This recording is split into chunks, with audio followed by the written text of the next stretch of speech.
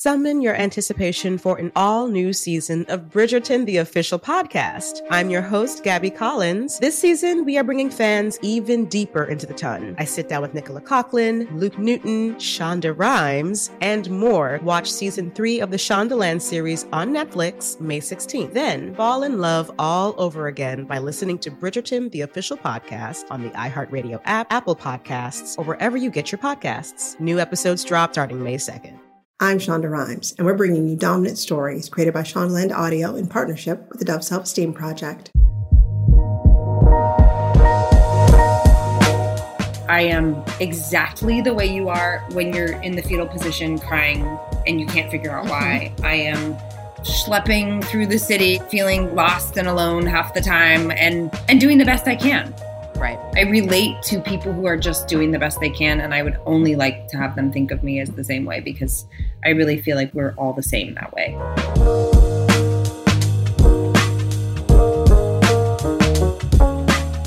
Hey everybody, I'm Jess Weiner, and this is Dominant Stories. Dominant stories are those stories that we tell ourselves about ourselves. They can be about our worth or our value, our body image, beauty. That could sound like, I'm not good enough, I'm too old to start something new, I don't deserve this. When we don't challenge those stories, they can end up shaping the direction of our lives. They say that you often teach what you most need to learn, and in this case, I think that's true. I've been exploring and teaching around the concept of dominant stories for a while now because I have a lot of those voices, and no matter what level of success I achieve or what my relationship statuses are, those voices are still there. So I'm trying to find a way to make peace with those voices, to unpack them, and one of the ways that I find that's really effective is just talking to people. These thoughts, these dominant stories, they really thrive in secrecy and in shame. So one of the greatest tools we have is the art of conversation. And these conversations on this show are going to be vulnerable, real, and actionable. So in thinking about how to kick off this, our very first episode, I knew that I wanted to be in conversation with one of the most talented, sweet, kind, and dear friends that I have. I am talking about the one and the only Sara Bareilles. You probably know and love Sara's incredible work in the world, whether you've come to love her through Love Song, the hit song that she wrote in 2007. She's done incredible work from Little Voice on Apple Plus TV to Girls 5 Eva on Peacock, and of course, for all of my Broadway aficionados out there, she wrote the music and lyrics for Waitress. And a lot of what Sara does inspires us and lifts us up, but there is a truth behind her process and her relationship to creativity that I knew that I wanted us to talk about a little bit more on this show. I think we really bonded talking about how creativity manifests in our life, how it is this gorgeous opportunity to know ourselves in the world, but also to be known by the world. Being seen and heard and understood is something I'm passionate about. It is something she is passionate about. So I cannot wait for you to hear this conversation with Sara Bareilles. And of course, if you like the show, let me know what you think by subscribing, by writing a review, wherever you listen. I can't wait to dig in.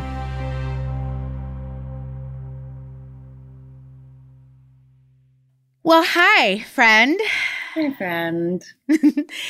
So as I was thinking about this conversation with you today and all of the things that I wonder about around making art and being creative and taking care of ourselves in the world, especially given the world that we're currently living in. Mm-hmm. You know, you and I had a chance to talk last year, so in 2020, as worlds were shifting quite a bit and we were all sort of reckoning with what this means for our output in the world. And it's almost like a little over a year later, and I was thinking about the role of creativity during this time and where it saves us and where it stalls us. And first, I guess, I was really thinking about going in the way, way back machine to little Sara. And did you think about yourself as a creative kid? Like, were you aware of your love of telling a story or being creative or like making things when you were a little girl? I wonder if kids are aware of themselves that way. You know what I mean? Like, yeah, what is partially so magical about that age and why people love being around kids, because it's like you haven't learned to be self-conscious at all in those ways, or you're not measuring yourself against the rest of the world yet. Yeah. So I don't know if I had a great awareness of it, but when I look back, I clearly was someone who had a big imagination, not only just by myself, but like that was how my friends and I played. We made movies. We created these crazy stories. I mean, I lived on 5 acres of redwood forest. So I would play with my cousins, and we would leave in the morning and come home at night. And we had gone on grand adventures, and we had time traveled, and we had found dinosaur bones. But I don't remember ever feeling like I knew what that was really, I think, in context of anything. I do now. Yeah. That's what I was thinking about, is that moment of awareness that we get around the specialty of creativity. Because I remember like I would spend mostly playing with my sister, and we would make up stories all day long. But I do remember at some point when kids start to break off and people give you labels for the things that you're quote unquote good at, right? When she becomes the athlete or he becomes the math superstar or whatever. I remember then I became more heightened and aware of where I should fit in. Yeah. Did it feel like that for you?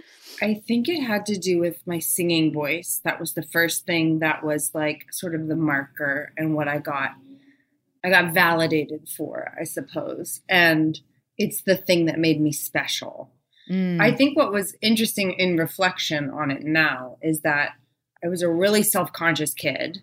I got teased a lot in elementary school. It was a really uncomfortable time of always feeling like, I went to Catholic school. It was a really small class.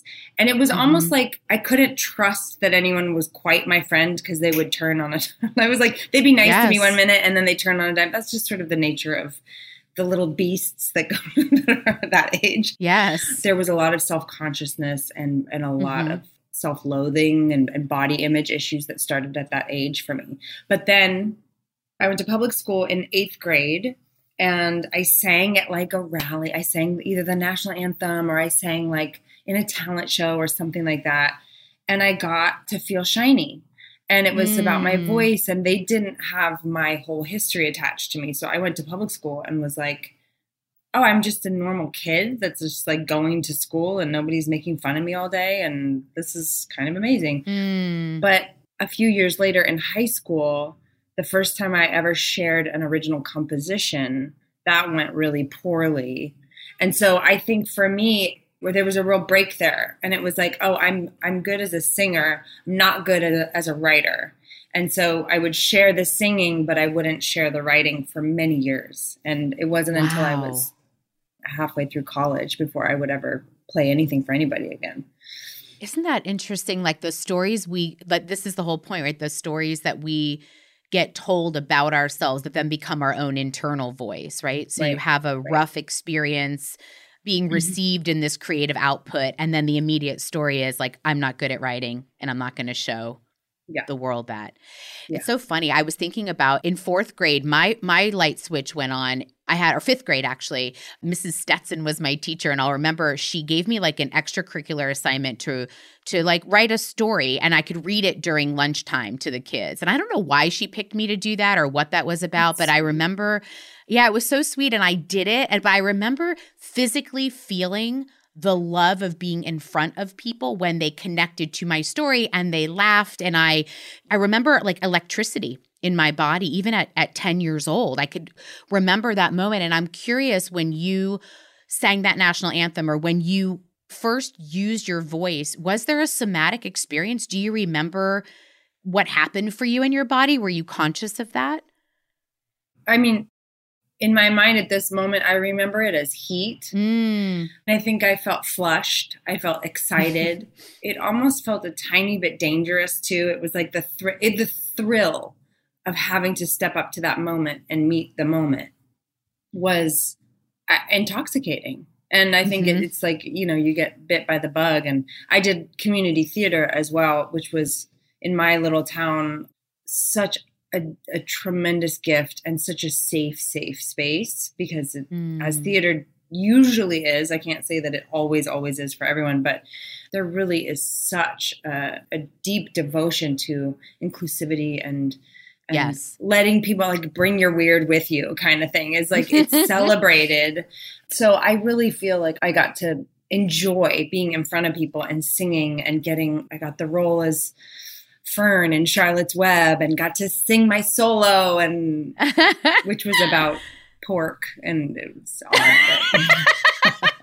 I love that. It's an interesting journey when we're younger. I feel like we collect a lot of stories about ourselves, but we also, for me, and we look out at the world to see where you fit. And I love that you talked about sort of the theater community as a place where a lot of folks who don't feel like they fit can fit and do fit. And then you become this band of storytellers, like, sharing all of that energy and that love and that passion. Because I think about, you as a little girl being bullied in elementary school. I had the same. I mean, I was a girl with the last name of Wiener. So like I was pretty much done for in school and picked on for image issues. And then it becomes fuel in a way, I think, if you become aware of your journey and you can kind of challenge it and change it. But for me, that heat that you talk about, like when you say to rise to meet the moment, sometimes when you're rising to meet the moment of a public performance, do you have to battle voices that come up that start telling you something like, you don't deserve to be here, or like, why is this happening? Like, do those voices pop up, and do you still have those voices? Oh, yeah, absolutely. There's a reason imposter syndrome runs rampant among even the most successful people. It's just, and I imagine you're right to like investigate when these seeds get planted. I just feel like somehow inside my own life, I'm going to get tapped on the shoulder and be like, yeah, you're not. Right. You stuck through for a little while, but now you got to go. But yes, I mean, every big event I can ever think of, it's a little bit like stepping on the roller coaster. And it's like, I bought this book one time because I deal with a lot of anxiety and depression. It is like the churning that will be with me forever and ever. Amen. And I bought this book one time on tour called Feel the Fear and Do It Anyway. And to be honest, I was like embarrassed to read it in public because I'm like, everyone knows what's going on inside me. Like, it's like the fact that I have this beautiful book by Jon Kabat-Zinn. I'm a big Jon Kabat-Zinn fan. And it's called Full Catastrophe Living. And I'm like, that's the book I'm reading. It's like, you're a mess. No secrets here, folks. But I bought this book called Feel the Fear and Do It Anyway. It's like the point is not to rid yourself of the voices. It's just like, do you let them be in the driver's seat or not? They're going to be there. They are going to come back. And so really cultivating that part of yourself that can hold space and know that two things can be true at the same time. There can be these wild assholes in my mind telling me I don't belong here, and I can still choose to belong here. Yes. I talk about inviting those stories in to have a seat at the table, because for me, these dominant stories have it's not binary. I don't think they ever go away. I think we just learn better ways to navigate through them, and why I wanted to, chat with folks too, who I think have achieved a kind of experience that I think a lot of people think, oh, well, once I get here, once I'm successful in my work, or once I'm successful in a relationship, or once I fill in the blank, then I won't have any of these feelings. Yeah. And that's, I think, a disservice for us on a journey, because I think everybody, like you said, and the most creative people in the world still struggle with imposter syndrome. Oh, completely. I don't know if we can hear that enough. I think it's reassuring. I do too. I mean, I think about, Waitress is a huge part of my life, of course. And going through that entire process, I was like, I don't know how to do this. I don't know how to do this. And I'm just going to keep putting one foot in front of the other and trusting my collaborators and knowing that out of sheer will of moving forward, I will just keep going. There was no sense of yeah, man, I got this figured out. There just wasn't that was not a part of that process. And in some ways that was a large part of why that was such a rewarding process too, not to only stay in our safest spaces. Like, I was in a show called Girls Five Eva. And last season which I love so much. It's so good. Well, I loved making the show so much. But I'm remembering I had a monologue, and it's a comedy. It's not like I was giving this deep speech, but I had this long monologue. My character was kind of losing her shit a little bit. And I was so nervous. I felt like I didn't belong there at all. I was so out of my body. And Renee Elise Goldsberry, who is such a beautiful, beautiful soul and has become a very close friend, she was the one that had to give me the pep talk. She just like pulled me aside. Really? She's like, you listen to me here. You belong here. You take as much time as you need. You move from point A to point B, and we are all on this ride to support you in this moment. And don't you dare for 1 second apologize for how you got here or why you're here. It was like, wow, we can gift that to each other in moments, but yes. Here I am, I'm in this show and I'm like, I don't belong here. Like it doesn't go away. Isn't that incredible? It does. And the power of speaking to that voice, like, or having a friend speak to that voice is so insanely awesome, because sometimes we don't have the words. And she saw that. She saw through that, and she got to advocate for you. What a delight. For me, that's the deliciously dangerous part of creativity as well. I think it brings us to a brink if we're going to explore an area that is uncharted. And I think that's part of our hero Shiro's journey as creatives, right? Is to enter into that space. But, perfection is the enemy of the good. Yes. And I am definitely had been the president of the Perfection fan club growing up, and still struggle with that. And I'm curious what your relationship is with perfectionism. Oh gosh, it's complicated. Yeah. It's delicate, the balance between having high expectations or high standards or wanting something to be its best. And then it's really easy to get lost in sort of the ego of that too. Yeah. For me, you're sort of looking for that. There's like a little bell that rings when it's truthful, when it speaks to something that has an element of vulnerability to it.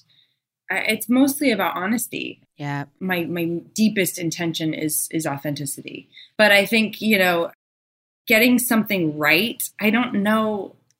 It's hard for me. It's hard in my relationship. Yeah. Joe and I talk about that. My partner, Joe, and I talk about that a lot. I have a real allergy to feeling like I did it wrong, or like I got something wrong, or yeah, I don't have any good advice about that. I have to work on softening my reaction to that, because I think of course we're going to get it wrong sometimes. But in terms of art, I think there is no right way ultimately. Agreed. I think it's also, there's two ways I've been looking at tools for perfectionism. One is about inviting joy in, because I so much forget to actually enjoy any of these processes. It's such a gift to be able to move somebody or create and collaborate with somebody, or I try to focus on joy in tiny things so that I almost refuel with that. And compassion has been my other tool, because the perfectionism will beat me to a pulp. I mean, I will go from feeling so grand to feeling so tiny. For me, that's my trauma response to not being perfect or not getting it right is I immediately decimate myself so that somebody else can't decimate me.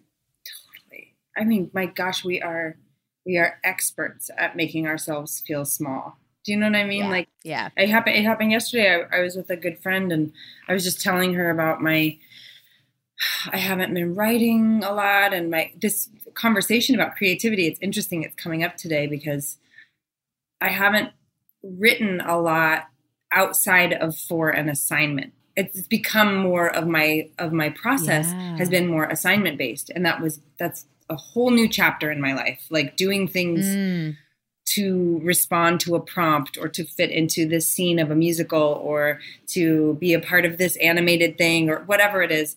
And I think there's a part of me and my relationship to what I consider my muse that has suffered from that a little bit, where there's the plant needs a little watering.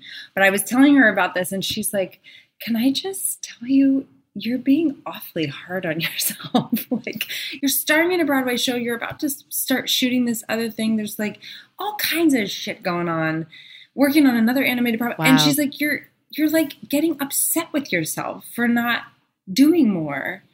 And it was a nice light bulb moment where that compassionate voice has not been very present for me. I'm really good at making myself feel like I'm not doing enough. Yeah. Well, first of all, I love that you've got these beautiful voices around you who can reflect back to you. Amazing friends. Friendship is a massive balm for being able to soothe these like kind of weary perfectionistic voices. Well, it feels like a great time to take a little break. We're going to be right back.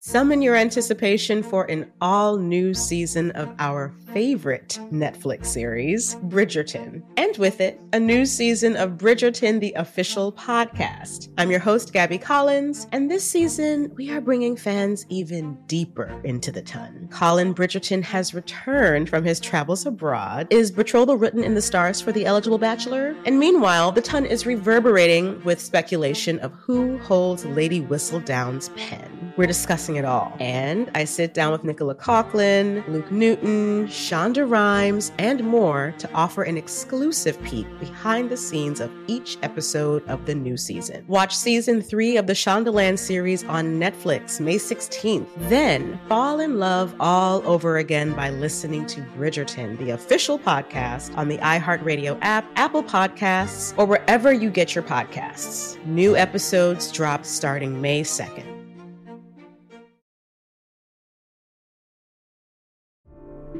And we're back with this awesome conversation.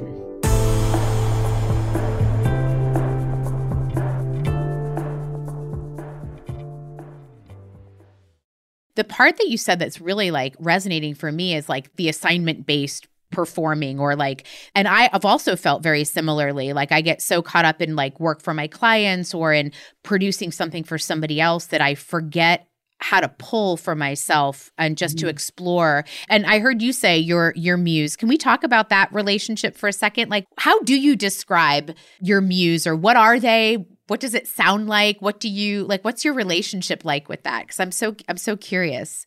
I mean, songwriting for me is like worship. I am at the altar of the muse, the gods of music, whatever that is. I've always felt like songwriting is my direct relationship with God.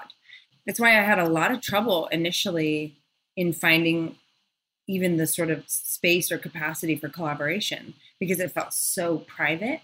It was like offensive to me that someone would, as co-writers, get together. It's not always a religious experience. It's just like right. Sometimes they're just making things, and there's nothing wrong with that. For me, it was traumatic. It was just like, you're doing surgery without anesthesia. Like, I don't know what you think you're doing, but this is not how you make music. And I have since sort of learned the joys and the possibilities of collaboration. But for me, the relationship to the muse is just, I got the honor of being a vessel that for whatever reason, when I got my turn on the rock here, I got to have a voice and the capacity to tell stories with song. And that isn't something I like gave to myself. It came in my suitcase. And so I feel I'm very reverent about honoring that. I've definitely lived my life in parts of it where I have stuffed things into my physical vessel so that I wouldn't feel some of the gift, that I was afraid of being, rejected or ostracized by what I wanted to experience and express in the world. And so I numbed a lot of that out. And now I think, like, when you talk about the collaboration with a partner, there's so much vulnerability to create in partnership. That's actually what I miss about the theater so much, was the vulnerability of all of us together, and like the risk of sucking, as a group. I miss sucking at dress rehearsal, like just it going so bad. You know what I mean? Or like things going horribly awry and you're like, oh my God, we're never going to make it. This is never going to work. And then it happens. The magic happens. The magic always happens. It's just incredible. It's the greatest team sport. It's so, that's what I love about it too. It is a shared experience, and it doesn't matter if you're the star of the show or whatever. It doesn't happen without each other up there. It just doesn't. No. And it doesn't happen without a bump and it going awry. Like It's not that perfect journey. And I like, so the process like of shaping, of editing, but I find like when I'm most scared or I'm most unsure that it's going to resonate is typically the thing that resonates the most with people, because I feel like it brings me to the brink of like my own comfort. Like then I know I'm onto something when it scares me a little bit.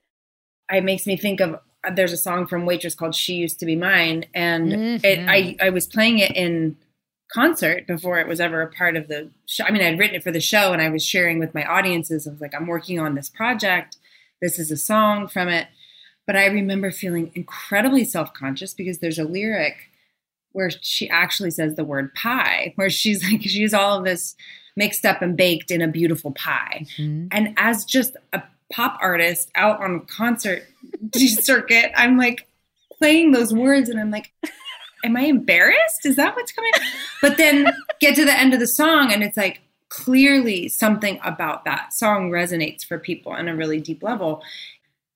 But I remember the first time I played it, I was like very self-conscious about it. And it's just a reminder to keep pushing into those places. It is so true. Well, remember I texted you that one day and I was like, I'm listening to all your music while I'm writing these new things that scare me. So that song was on repeat for me. Oh. That song for me, it unlocks that little voice inside of me, which is another thing that you wrote about, right? So, and I kept listening to it because that's who I was trying to reach, the newer version of me. I was going to ask you, speaking of Little Voice, which is also an incredible, I loved that story and the music in that show.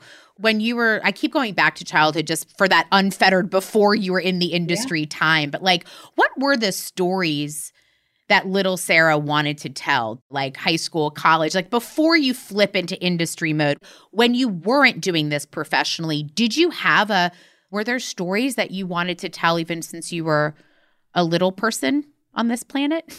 I think I was always enamored with the sort of finding your voice story.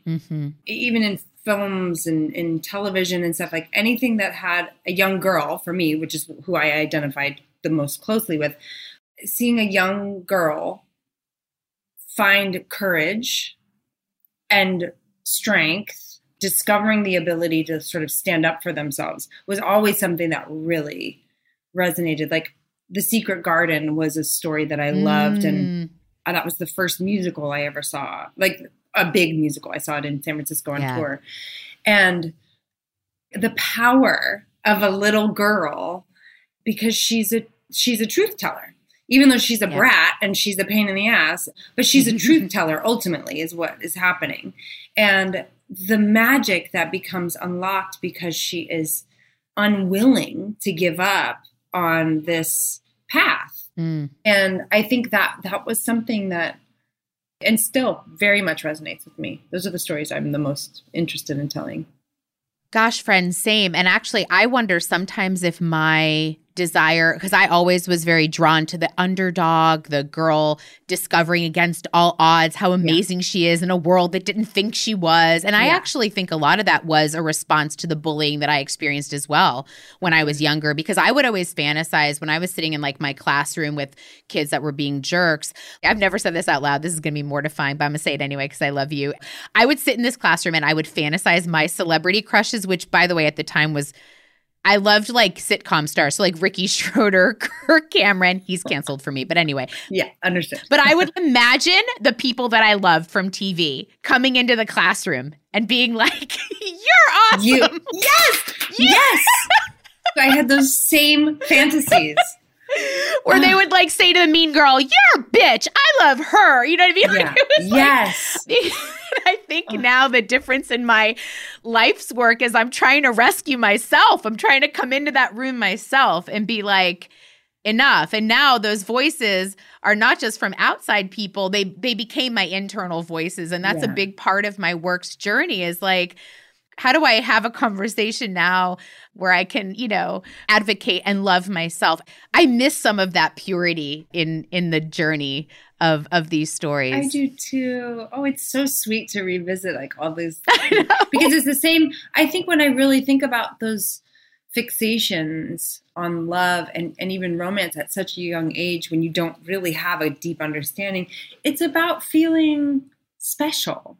You just want to feel seen and feel special and feel chosen. I wanted to be chosen. Totally. I wanted to be somebody's special person. And I mean, a lot of women, girls who have grown up in a traditional societal upbringing around gender roles, like that's also a part that's been expressed for us, right? Like that was the way I derived value was by being chosen by somebody else. Oh yeah. And that's actually an interesting kind of question now around like the fame and the world that you're in and the unlock that you get as a creative artist when you achieve a level of success and more people know you, more people choose you. I'm curious, like, what that has felt like for you internally as you've climbed, like how you've traversed the growth of fame and celebrity. And do you even think about it like that? Sure. I mean, I definitely think about it. I was a little older. I was in my late 20s when my first record came out. And so thankfully, I was a little more set in who I knew myself to be when I encountered the industry for the first time. I think had I been younger and even more impressionable and less sure of who Sarah really is, I would have had a much harder time. But I think I've always really related to the underdog story. And I never there was no like rocket ship for me. It was always a real slow burn. Even if it felt like from the outside in, it looked like, wow, this like took off. It really didn't, not from the inside. I played hundreds and hundreds and hundreds of shows before anything ever happened. And so there was this relationship to the work. When I think about young artists now, and when people ask advice, my advice is always like, go play. Go play. It is not about the discovery of the next best hook that's going to be the number one song on whatever. If you really want a relationship to your creativity and to an artistic life, if that is something that is important to you, you have some work to do. It takes time to discover and to unearth what your artistry is all about. And it doesn't happen overnight. It is not a fast process. It is a slow burn. Yeah. And I think that I was very fortunate that my first record brought a lot of crazy success and travel and tours and stuff that nobody, including my record label, was anticipating. We were all betting against me. Let's be honest. But fame, I had a lot of trepidation about fame. I had a lot of real fear about fame because I always felt like I don't want to be famous. I want to be an artist who makes things. I don't look at the lifestyle of someone that can't leave their house without people following them. That is not for me. I don't want it. I never coveted that. No, thank you. It looks like a prison to me. And I'm a claustrophobic person anyway. So it's like the idea that there would be limitations on how I can move through the world makes me very, very uncomfortable. So I've been so fortunate in that way where like I don't have trouble moving through the world, but I get to make things I love. Fame is smoke and mirrors. It is smoke and mirrors. And so I think really rooting in the humanity of the people you make things with. Why are you making the thing you're making? For me, it's just about getting really right with what are you in alignment about. Don't you think our relationship, though, with fame or our thinking about celebrity has shifted so much with social media? Because I also imagine now, like when you talk about it being a slow burn, there's a generation growing up where like that slow burn doesn't exist. You post a video and it's viral tomorrow. There's no such thing. Yeah. There's an expectation that I put this work out in the world and I should be famous tomorrow. But there's also an expectation that fame somehow is going to feed all those parts of you that feel empty and hollow. Right. Well, and then I always ask people, like, what does that mean to you to be famous? Because people will say, I want to be famous. Mm-hmm. What does that mean to you? Does it mean money? Because I think it's just about money and recognition, which again, I mean, money is complicated. I mean, it is helpful in a lot of wonderful ways, but it also comes with a lot of complications too. And then being, having people know who you are, well, that's complicated too. It's all complicated. It is all complicated, but that's why I want us to examine those same questions about your relationship with your art and your trajectory in that way. Because I can imagine there might be people listening, because I think like I would probably have been thinking this a while ago without some of the life experience I had, which is like, well, if you don't want to be like super, super famous, then like, what are you going for, right? Because always I felt like the trajectory was icon level, right? Like, you can't leave your house kind of fame. Yeah. I don't know if we thought about like, what is it that I want then, right? Yeah. And I love that you said two things that I heard was like freedom and flexibility to move in the world and the freedom and opportunity to make the things that you want to make. Yeah. But does your relationship and understanding now of fame and celebrity, does it shift what your goals are? Yeah, I think the times that I have gotten close to people who really exist on that sort of stratosphere, there's nothing there for me personally. There might be something there for someone else, but it's not right. I don't want that life. Yeah. I see a tremendous amount of overwhelm. People they put so much on you as a public figure. I mean, I experience that to a very small degree. Yeah. And sometimes it's overwhelming that someone has given me an extraordinary amount of power in their lives. And it's a little bit like, I actually can't meet that. Like I'm a mess. I don't right. Like truly a mess. Right. Yeah. You're going to want to rethink that. You have to pick somebody else. Yeah. But what I do appreciate, and I was thinking about this too with you, like you've established such an authentic rapport with your fans and the people who admire your work. Was that thought out by you to share some of the inner workings of your life more publicly so that there's almost a protection built in, quite frankly, of like, listen, I'm going to share more about who I am so you stop building an unrealistic expectation about me? Or was it like also just, did you need to do it because that's your truth? Truly, and this is, I am to a fault, someone who like, I have a real allergy to inauthenticity, and it's not cute all the time. It's like I'm the person who's like saying the thing that's like a little bit, it's like, do you have tact? Like, are you not?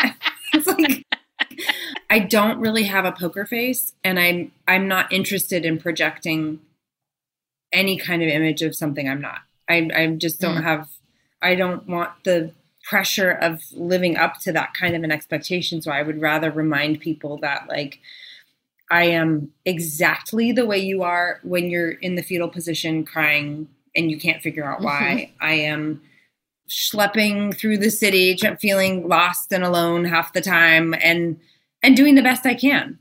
Right. I relate to people who are just doing the best they can. And I would only like to have them think of me as the same way, because I really feel like we're all the same that way. Take a moment, reflect on what you've heard, and we'll be right back.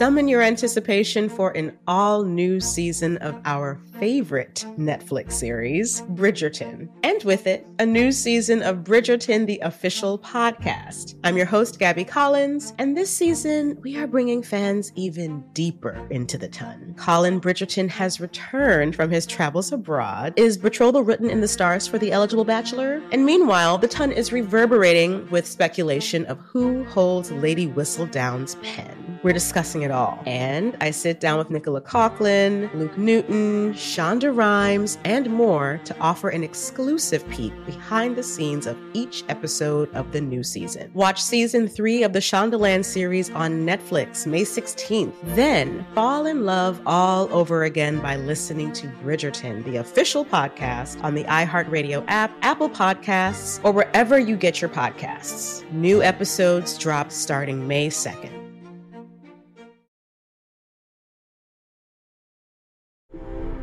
Welcome back to Dominant Stories. Let's pick up right where we left off.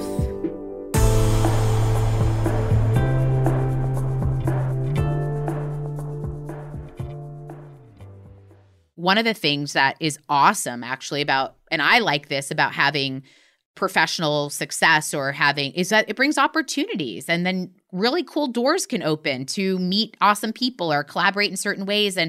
But one of the things I've struggled with is saying no to opportunity when for so long those doors weren't open. And when they started to open for you, and when you get asked to do a lot of things, as I imagine you do, how do you navigate your boundaries of self-care and protection and saying no, but also being really excited about being chosen, being asked? Yeah, that's a hard part of the process.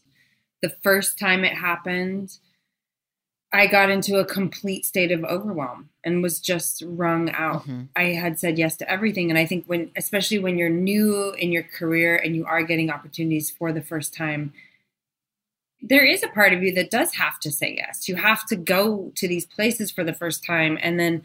But I think the mistake that I made was not quite picking up on my own signals that I'm actually breaking down a little bit in this. I am too exhausted to meet the moment. We're in Paris and I can't leave the hotel room because I'm literally too physically exhausted to even go see the Eiffel Tower. That's not the quality of experience. Why go? Save it for another time. Right. But I understand the fear of that. It might not come again. Yes. But boundaries have been an incredible tool. I don't think you can do this life successfully without boundaries. I think I still run into that problem. I put too much on my plate because I have this amazing privilege of wonderful projects that come to me, and I don't want to say no to anything. Yep. But again, it's like the Eiffel Tower in Paris. I'm not going to see it because I can't. Right. It's like we were talking about joy. There's no joy in doing things from a place of overwhelm. There's no joy there.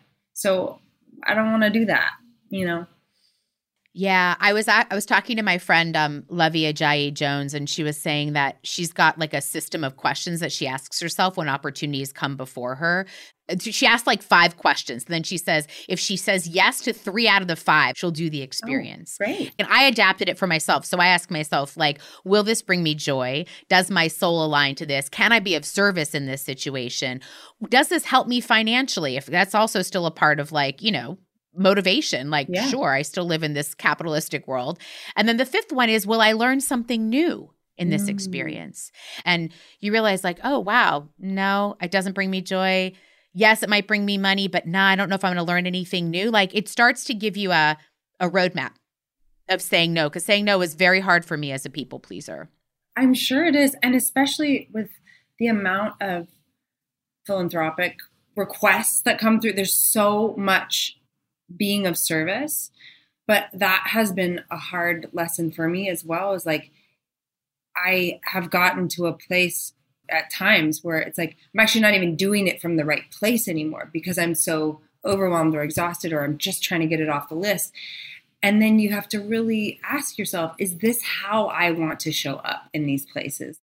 I also think our capacity to say yes to things for me was impacted when I got into a relationship with my husband.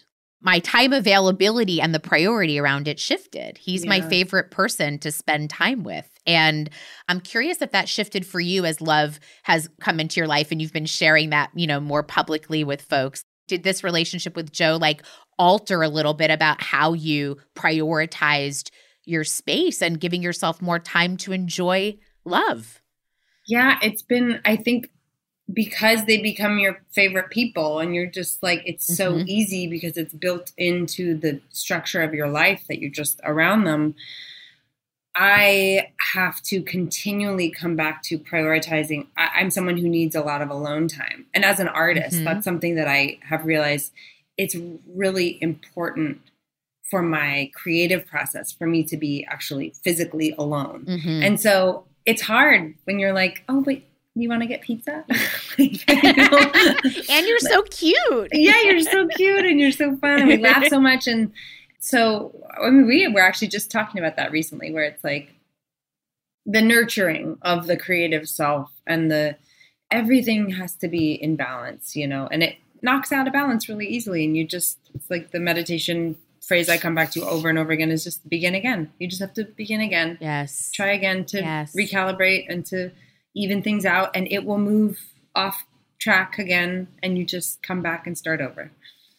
I agree. That's the compassion piece, I think, and that begin again part. And I find it too with Felipe, my husband. He builds furniture and he's got his shop in our garage, and then I have like a studio here and I have a little home office, and we talk about how when we're out of sync is oftentimes when we're not in our little places making things, whatever that means for us.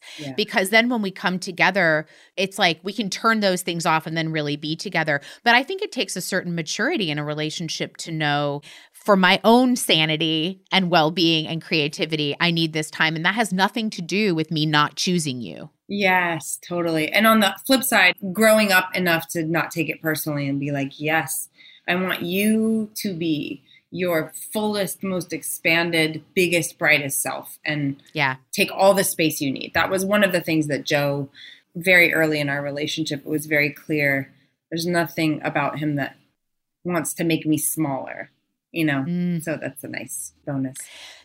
Honestly, that's an amazing thing. I remember having a conversation like that with Felipe when we first met, and I said, I want to live this big life and I want to do all these things. And does that intimidate you? Because that had been a story that I had in prior relationships, right? Was either I was too much or it felt like I was too much, and I remember his almost immediate response was like, why would I be intimidated? Like, I'm secure in who I am. Like, that's awesome. That's inspiring. And I was like, what? Am I getting punked? Like, and when we got married, one of our vows that we pledged to was the preservation of self-love, because without us working on ourselves, we couldn't keep showing up to give to the other person. It's so true. Yeah. Has this relationship or this time in your life, this season in your life, has this taught you anything new about your lovability or your belief in your lovability to be loved and seen by somebody else? Like, I'm curious how that might have shifted any of those voices from long ago. Yeah, it's really interesting. I mean, this is my first real partnership, I think. And there is so much that is so terrifying about that to me. The choice to just stay is a constant conversation, because I'm real flighty and I'm like, it's overwhelming. I have to go. And so like the choice that I make every day to just stay, and because there is so much good here, but being seen for real is terrifying and beautiful and liberating and complicated. One of the things that I love about Joe is that he's not pulling punches with me. I've got so does he. He has real issues too. But like, I've got some real issues, but we are choosing to stay next to each other and like figure it out and shapeshift a little bit for each other and on behalf of the wholeness of our couple. That is a new experience about real connection. Conflict is sometimes a sign of intimacy. And oftentimes, if you're willing to stay, the ability and the interest in resolving disagreements and where we aren't in alignment is a part of the growth. And that has been so illuminating to me. But yeah, Joe, he has made me feel completely lovable, and a reminder of like, oh, where are the places in myself where I'm not loving myself Bingo. As much as he does. I know. That was like so humbling. To see me through my partner's eyes is a real trip, is a real experience to be like, oh, because sometimes, much like your friends that you were talking about earlier in the conversation, like Renee and your other friend who spoke beautiful words to you, back to you in that moment, like I found the intimacy of having that with this partner, the way he could see me at times when I was not seeing myself and love me through moments where I was being just god awful, was also so humbling and so beautiful, because I found that to be a real challenge to the stories in my head about what my worth was, and realizing that you're right, the choosing to show up for yourself, for this partnership, for the learning, for me goes back like even full circle to what we're talking about, which is, you know, these beliefs that we have, the stories that we're told, like all of that is constant. And what also can be constant is we can love and be loved at the same time. Yeah. Yes. How has it been for your creativity in a relationship? Do different things inspire you because of some of the emotions that get unlocked? I think for me, it's a little bit of a logistical thing. I'm just used to creating in solitude. Yeah. I live with someone now. And so I don't have alone time in that same way. So I think I'm actually trying to figure out how to solve for that a little bit at the moment. It's not urgent necessarily, but it is something that has been kind of brewing. And I just am kind of examining, why am I not writing as much? And I think it's some of that is like, I just like hanging out. And then some of it's just a little bit logistical. Yeah, I agree. I mean, I've had very similarly as well. Like I get up very, very early now, and I need those couple of hours before he wakes for me to sit with my creativity and call it in and have those moments. But as for people who are listening who, like, I love what you said before when you said you want to live a creative or artistic life. I'm curious if there is something that you have learned maybe of late about a way to balance your identity around creativity, right? Because I think sometimes creative people, if they're not producing all the time, we know that we're used to hustling for our worth and like we've got to be productive. Is there a piece of advice or an insight that you have that you want to give to people, like something that you've learned that has helped you through those rockier moments around your identity as a creative person while being human? Yeah. I mean, what I feel compelled to say is that I find it helpful to think of it as a relationship. It is a relationship that you cultivate, nurture, tend to. It will shift. It will sometimes be really fertile. It will sometimes feel like it's never going to return. I mean, how many artists have you spoken to, songwriters who are like, I'll never write another song. They wrote a song. They'll never write another song. I'll never write another book. I'll never write it, whatever. It's an emotional relationship. And so treat it like a relationship and tend to it and offer compassion and grace and attention and intention and really nurture it the way you would nurture a relationship you really care about. Because I think there's a beautiful book called The War of Art, Stephen Pressfield.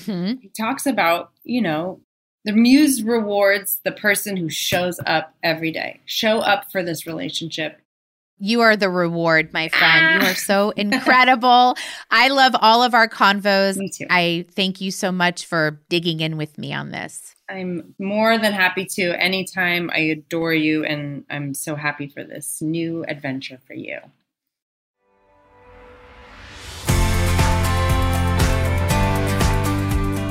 Oh my word. I literally could talk to Sarah forever grateful for that one. And, I'd like to think about a couple of key takeaways after a conversation like this, because there's a lot that we unpacked. And I call them next supportive action steps, because for me, I think these small steps help lead to great change. So here's kind of 3 things I'm thinking about. Number 1 is like managing my expectations around dominant stories. Sarah and I talked about how these stories, these negative voices, they don't ever really go away, no matter how much fame or success you have. Like, none of that really matters. So give them a seat at the table. Explore where they come from. Get curious about them. The second thing that I'm loving about this conversation was the reminder that compassion and joy are truly necessary ingredients for us, not just as we rewrite these dominant stories, but just in life in general and around creativity. Like, don't forget to enjoy the journey, to find compassion for yourself when you screw up. And then lastly, and this is a big takeaway, treat your creativity like a relationship. We're in relationship with our muse to our creativity. So tend to it. Offer your creativity compassion and grace and attention and intention. And Sarah's advice to young artists is simple and beautiful. Go play, go play, go play. Do your art. The rest will follow.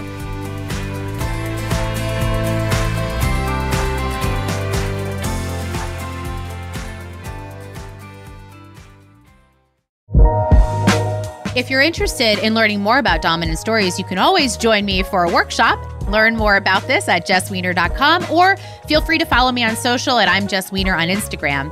I really want to build a community here, and I want this to be a community conversation. So I would love to hear from you. If you want to tell us about your dominant stories and how you're rewriting them, you can do it 2 ways. You can email us at podcast@dominantstories.com, or you can leave us a voicemail at 213-259-3033. Next week, we're going to be speaking with writer and psychotherapist Lori Gottlieb. She wrote that incredible best-selling book, Maybe You Should Talk to Someone. And we're going to do just that. We're going to talk about how changing your dominant stories can actually change your life. Thank you so much for tuning in. I'm so grateful. And don't forget to write a review wherever you're listening. It really helps us out a lot. And remember, we are always learning and we are always growing.